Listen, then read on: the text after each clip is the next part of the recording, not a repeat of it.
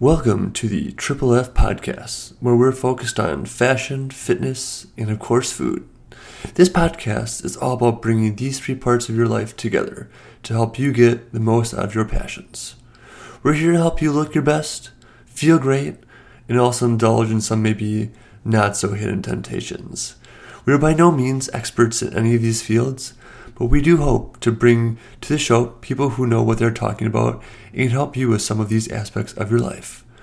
You live life only once, so why not live a life worth living? On the show today, we have Troy Vossler, founder of Scotty Nation. What is Scotty Nation?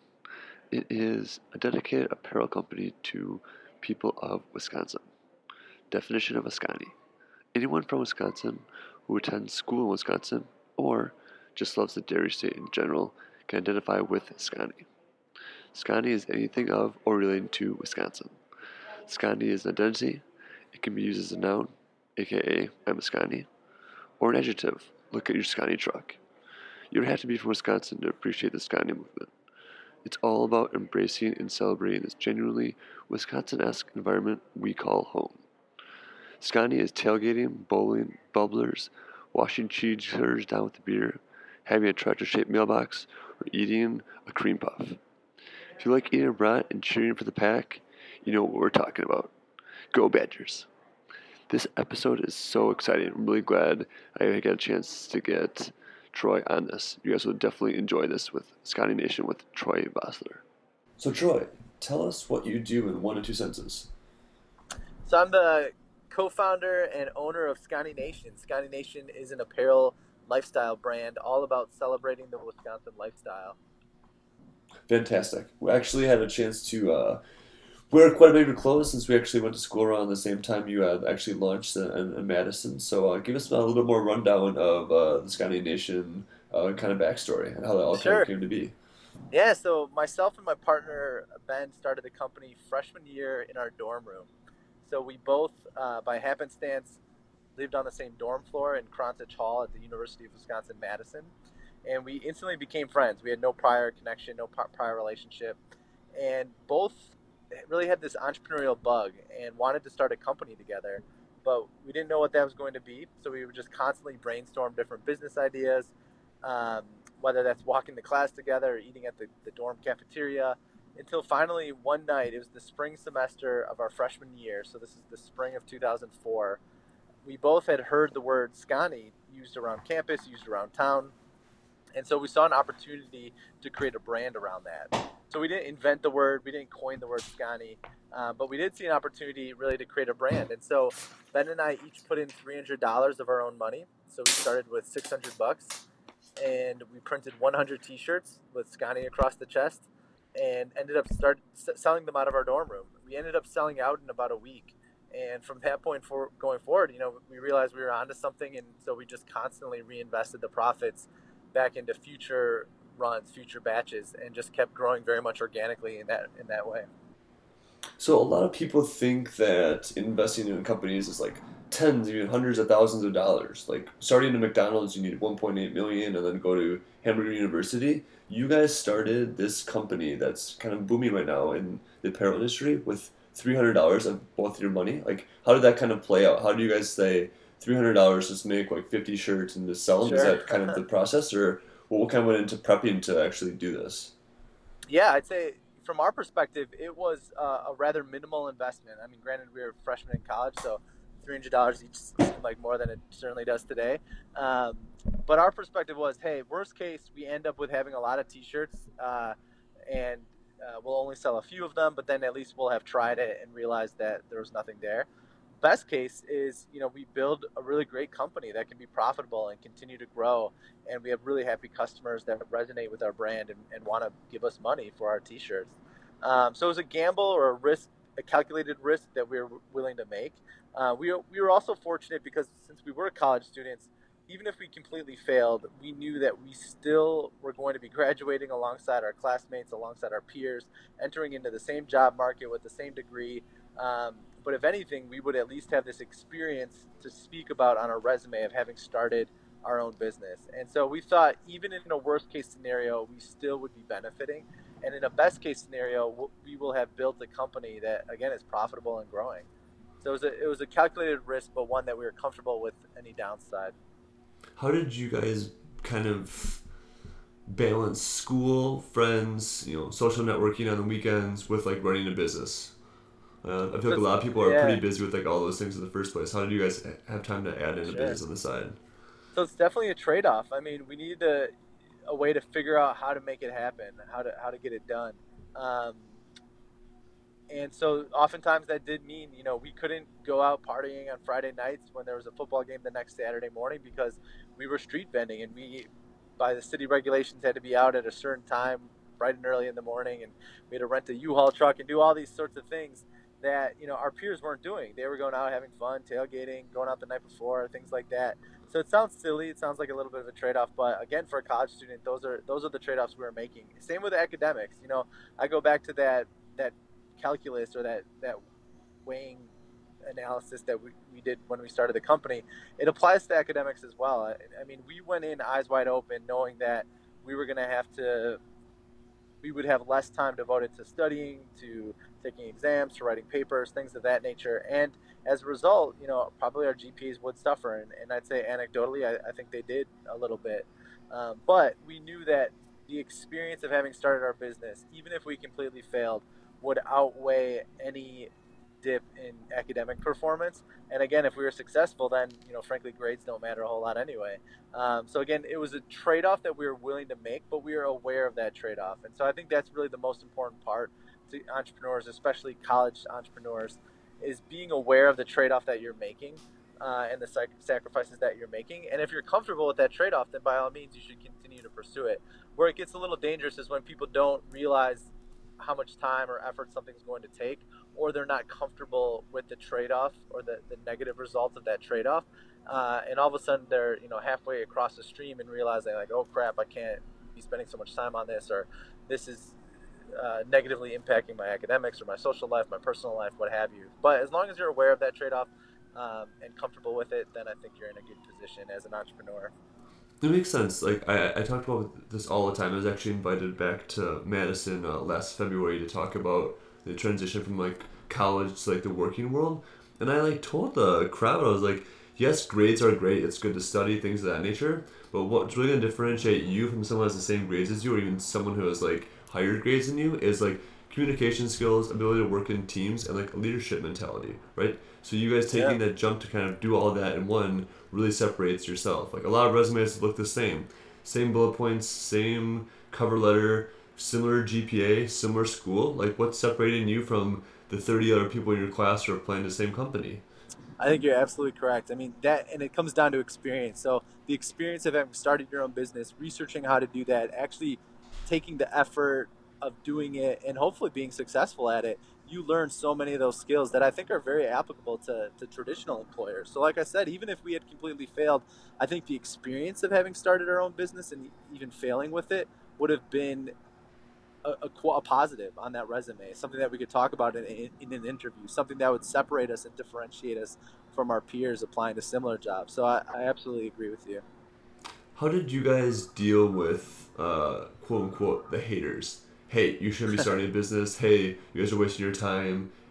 Hey, you only made like $500. You can't compete with like all these other name brands. I think if you have the personality type that's really bothered by that kind of stuff, you're probably not cut out to be an entrepreneur in the first place.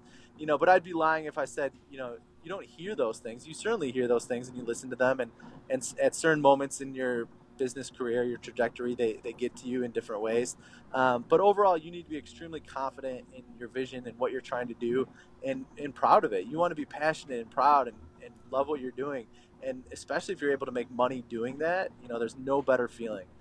So for me, those positives will always outweigh the naysayers, the haters. And even to this day, there's no better feeling than seeing a complete stranger walking down the street right past you wearing a Scotty shirt. And that's true of any entrepreneurs, when they see people purchasing or interacting with their product or their service. So walk us through how it went from your dorm room, selling stuff on the street at the football and basketball games, to actually opening your store on State Street. Sure. So we had a long time working relationship with our screen printer. So we never actually pressed or screen printed the T-shirts. Rather, we contracted that out to a company called Underground Printing. And so we've had a really good relationship with them throughout the years. And the timing was fairly serendipitous. So, as much as hard work plays a role in this, there's a fair amount of luck and timing that comes into play with all business. And in our case, Underground Printing was interested in opening up retail storefronts in college towns to cater to student organizations, fraternities, sororities, intramural sports, clubs, nonprofits, etc., who wanted to order custom apparel, custom T-shirts, custom uniforms, you name it. And so they wanted to experiment in college towns. So they started at the University of Michigan in Ann Arbor, and it was a big success there, and they expanded to some other campuses. But Madison quickly was on their radar of a location they wanted to grow to. So in Madison, they were already printing our Scani merchandise, so they knew what kind of volume and what kind of following we had in Madison. And so for the Madison store, in addition to being a drop center or a drop-in location for ordering custom screen-printed apparel for organizations and student organizations and the like, they wanted to add a retail component. The logic being that they're already paying a fixed amount of rent for a certain amount of square footage in the store, in the retail store. So why not maximize the revenue per square foot and have a brand that they can sell at retail? And so the Madison store was the first where they experimented with that model. It was a big success, meaning people who wanted to buy Scani shirts would go in and then learn about Underground Printing and their services. Other people were going in to take advantage of Underground Printing services, but then would learn about our Scani brand. So it was a very much a win-win situation. So that store opened in the summer of 2007. The storefront we have at 521 State Street in Madison. And then the relationship continued to evolve. So eventually, Ben and I, my partner, graduated. So we started this our freshman year. We eventually graduated.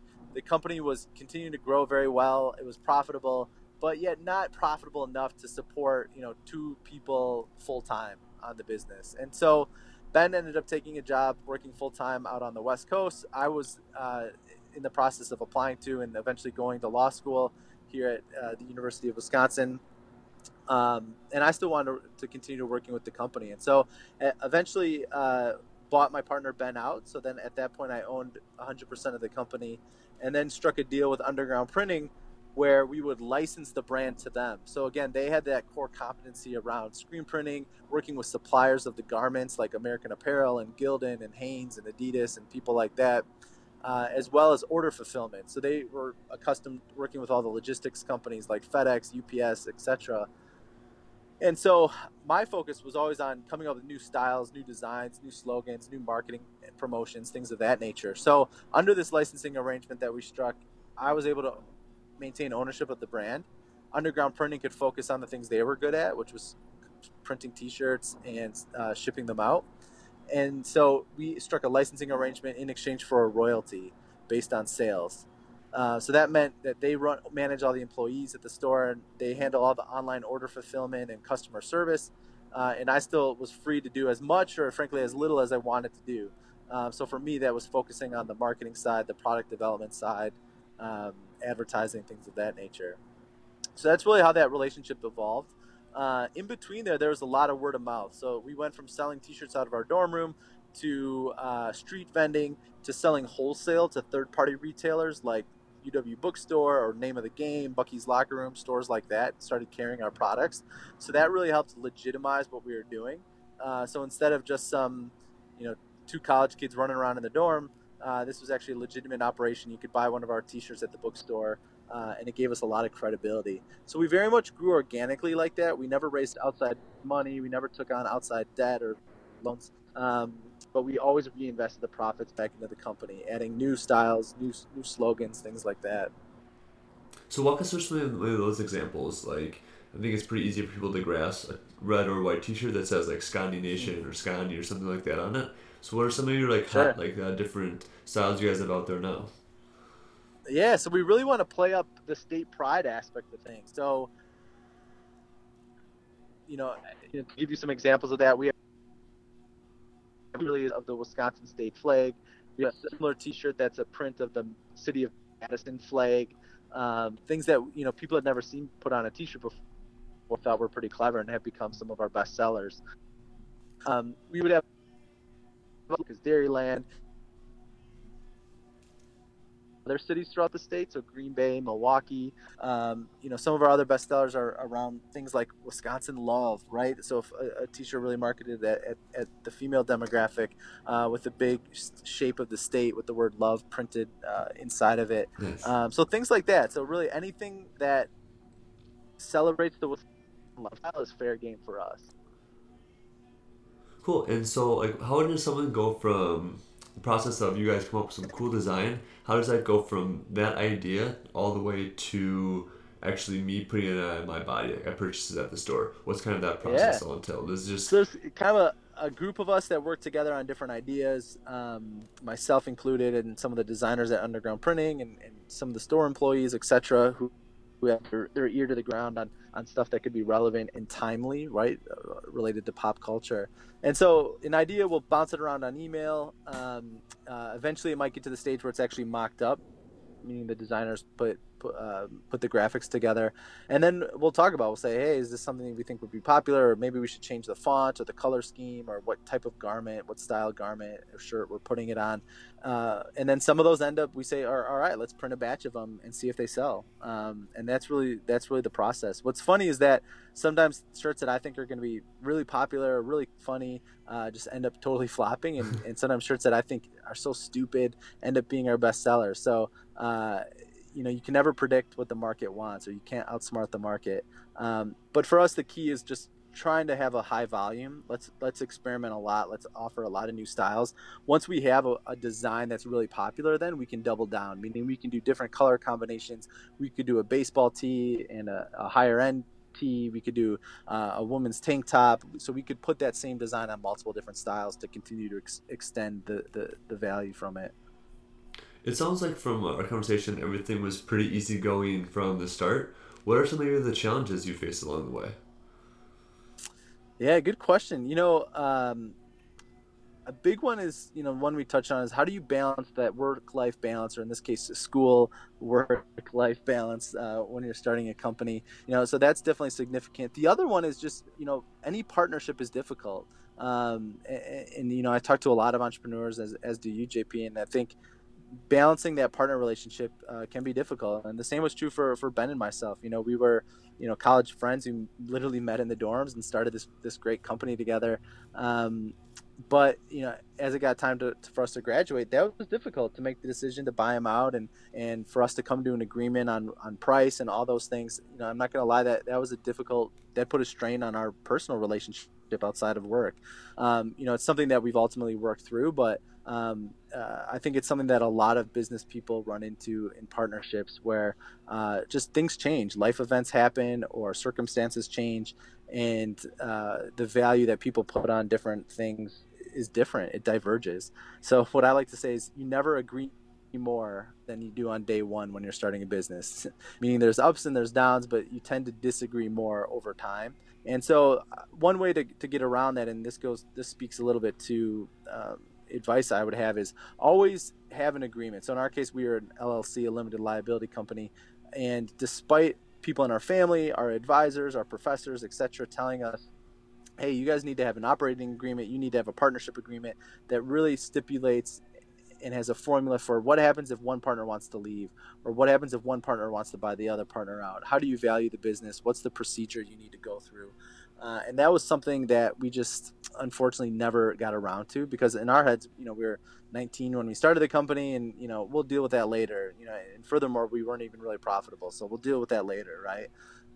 But in fact, I wish I would have heeded that advice. I wish we would have entered into that operating agreement or that partnership agreement that really laid out how the relationship would work, both in good times and in bad times, both when we're wanting to continue to be partners and when we wanted to, part ways. Since we didn't have that, it just took a lot longer. And like I said, it put more of a strain on our relationship than had we had that in place. It's like so ridiculous to me. You think, oh, we're friends, whatever, but I think there's a couple aspects of that. Is people take advantage of the fact that you're friends and will do or say things because they'll know they'll get their way because you don't want to strain the relationship.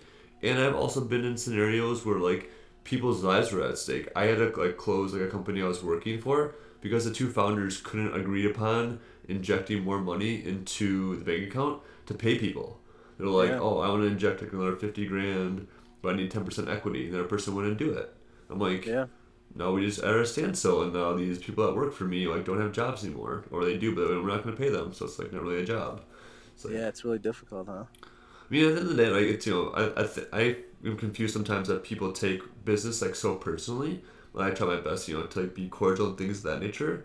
But at the end of the day, you have to make the right decision for like the business, not for what someone thinks is like a fun idea or like fun thing to do, because it can have a huge ripple effect that is going to be negative. So I think finding the right partner is huge. If you ever were going to take on another partner, what kind of person would you be looking to partner up with? Like, what have you learned from that for someone to look for when partnering up with someone opposed to your best friend? I think you want someone that actually is similar in personality to you, but at the same time complementary. And I know that sounds like a little bit of double talk, or I'm talking out of both sides of my mouth, but I really think that's true. Meaning, you don't want someone that just has an entirely different vision and a totally different personality. I do think you want someone that's somewhat similar to you in that regard, but you do want to be complementary. Meaning, if one person's much more subjective and visionary in nature, you want a partner to counterbalance that. That's a little bit more objective and more grounded in terms of the reality on the ground. So I think you want to be complementary in that regard. And then the next thing is, I think you just want to create a partnership structure where if there ever is a falling out, that there's a mechanism and that you've agreed upon upfront how you're going to unwind that relationship in a way that both sides agree on going into the process. That makes a ton of sense. I think a lot of people are like just sitting around Friday night having a beer. Dude, we should like start a company together. And then it's like, yeah, we have this like great app idea. It's gonna be like, the next Uber. Yeah. And then like a week later, like, oh, we actually have to like do work. Like, we just don't like pay someone like $10 to like make this app for me, and I'm a millionaire next week. I don't understand this. I wish. Yeah. So things seem to be going really well with Scotty Nation. Obviously, where do you kind of see the company here in the next like 2, 3, maybe even 5 years down the road? What good question. So I consider Sky Nation a lifestyle business. It's something that continues to be profitable. We keep growing the company, and I have a lot of fun, doing it, owning it, and coming up with new marketing ideas and new T-shirts and things like that. And like I said, there's no better feeling than seeing someone wearing your T-shirt, wearing your product. That being said, we'd love to continue to grow our presence, grow our brand awareness, expand into new markets, and by that I mean other geographies within the state of Wisconsin. We think we have more room to grow in those markets as well, and again, having fun doing it. Do I ever think this is going to be $1 billion company? No way, absolutely not. But is it something that will continue to be profitable and provide for myself? Absolutely, yeah. And that's really where I see it going. We do also want to expand, or have expanded into some other lines. So we currently license the trademark to a bar in Madison. So we have a Scotty bar that opened up this fall near Camp Randall Stadium, which has a great beer garden on game days. During the week, it has a great menu. So it has food in addition to a full bar and a pretty happening nightlife scene. Which bar is that? I haven't been on campus in a while. Yeah, so it took over where Lucky's used to be on Regent Street. Lucky's has since moved down the block. Wow. And so now Scotty Bar is where Lucky's is, if you can picture that, on Regent Street in Madison. Yeah, it was like my go-to spot. Like my friends live like across the street from there for 3 there years. You go. So it was a nice place to walk over to, for sure. Especially game day. Yeah, so we love these kind of co-branded or these collaborative, these licensing opportunities, things like that. We've been really fortunate to work with the Milwaukee Bucks for the last 3 seasons. They do an initiative called Milwaukee Originals, where they work with local T-shirt companies, T-shirt designers to come up with a creative take on the Bucks logo and insignia. So we do a Scotty Nation version of that T-shirt every year that we can then sell at the Bradley Center during games and whatnot. So we'd love to do more of that stuff. So around the licensing, around the co-branding, and really trying to grow out the lifestyle aspect of the brand. Awesome. Things are like really exciting for you guys. I'm glad. Where can people get their hands on some of your apparel? What's like the best way? You got it. So visit us online at Sconni.com. That's SCONNIE.com. Or come see us in person if you're ever in Madison. We're at 521 State Street, right in the heart of State Street. So you can come visit our retail store. Awesome. I actually have some of your apparel. I remember the first piece of apparel I bought wasn't really appropriate to wear in public, but it was absolutely phenomenal. I got a lot of good use out of it, like with jokes with like friends and things of that nature. Just the Skynny undies, but I was like Skynny on your butt. Obviously, it's for like women, but I just wore it for as a guy because I didn't care. That's funny. But well, thanks for being a customer. Yeah, I'm excited. I love wearing Wisconsin stuff. Like my parents have season tickets to all the Badger games for football. So I go up there. I should go up there more than I do, but like I just wear my stuff all around. I'm wearing it this weekend. My mom's coming down for her birthday, so we're watching the Michigan game at nice. Wisconsin bar down the street from me down in Chicago. I'm so pumped. But nice. Anything else you want to leave listeners with before we kind of sign off? No, other than for all the entrepreneurs out there, just really focusing on what you're passionate about. And if you have an idea for a business, there's no better way than through. So just get up, get started, and see if the dog will eat the dog food is the line I like to use. Meaning no amount of planning or thinking about or researching or focus groups can determine whether or not you have a quality product or service that people actually want to pay money for. So the sooner you can get out there with the actual product or a proxy to the product, get those paying customers, the sooner you'll get validation around what you're doing. Awesome. Well, we appreciate everything, and have a great rest of your day. All right. Thanks, JP. Just another phenomenal show, if I do say so myself. It was definitely a long time coming for Troy and I. He and I have been trying to put together this interview for quite a few weeks. I actually had him on as like one of the first couple people I wanted to reach out to when I was putting the show together. But just due to our busy schedules, things just kind of didn't click until just recently. I still remember when I had the store first opened in State Street in Madison, Wisconsin. It was absolutely phenomenal. I was so excited. We went to school around the same time, rushed in there, got some great stuff. Just a huge Badger fan. It's so exciting to see how its line has expanded to other Wisconsin sports and other just Wisconsin humor. It's just so fun and so exciting. Even people I see down here in Chicago wearing Skynny stuff, I go, yeah, go Badgers, yeah, woo! So that's awesome. It's great to connect on something so close to home and representative of our alma mater. Hope you guys enjoy the show. We'd just like to give a quick shout out to our sponsors for the show. We Are Polygon. We Are Polygon is a development and digital agency consultancy. With an average of 10 years experience in digital marketing, design, and development under their belts, they aim to combine these disciplines in new ways to help businesses build and expand their reach and engage their audiences in measurable, effective ways. This includes fully customizable websites, managed with WordPress, PPC, SEM campaigns, marketing and development consultations, personal and enterprise branding, and web apps that are usable on Android, iOS, BlackBerry, and Windows devices. Check them out at wearepolygon.com. That's wearepolygon.com. If you haven't already, please subscribe to our podcast in iTunes, PodDirectory, or SoundCloud. That way, you'll get our latest episodes sent right to your device when they come out every week. For reference, those are all linked up right in the show notes. While you're in there, feel free to leave us a review.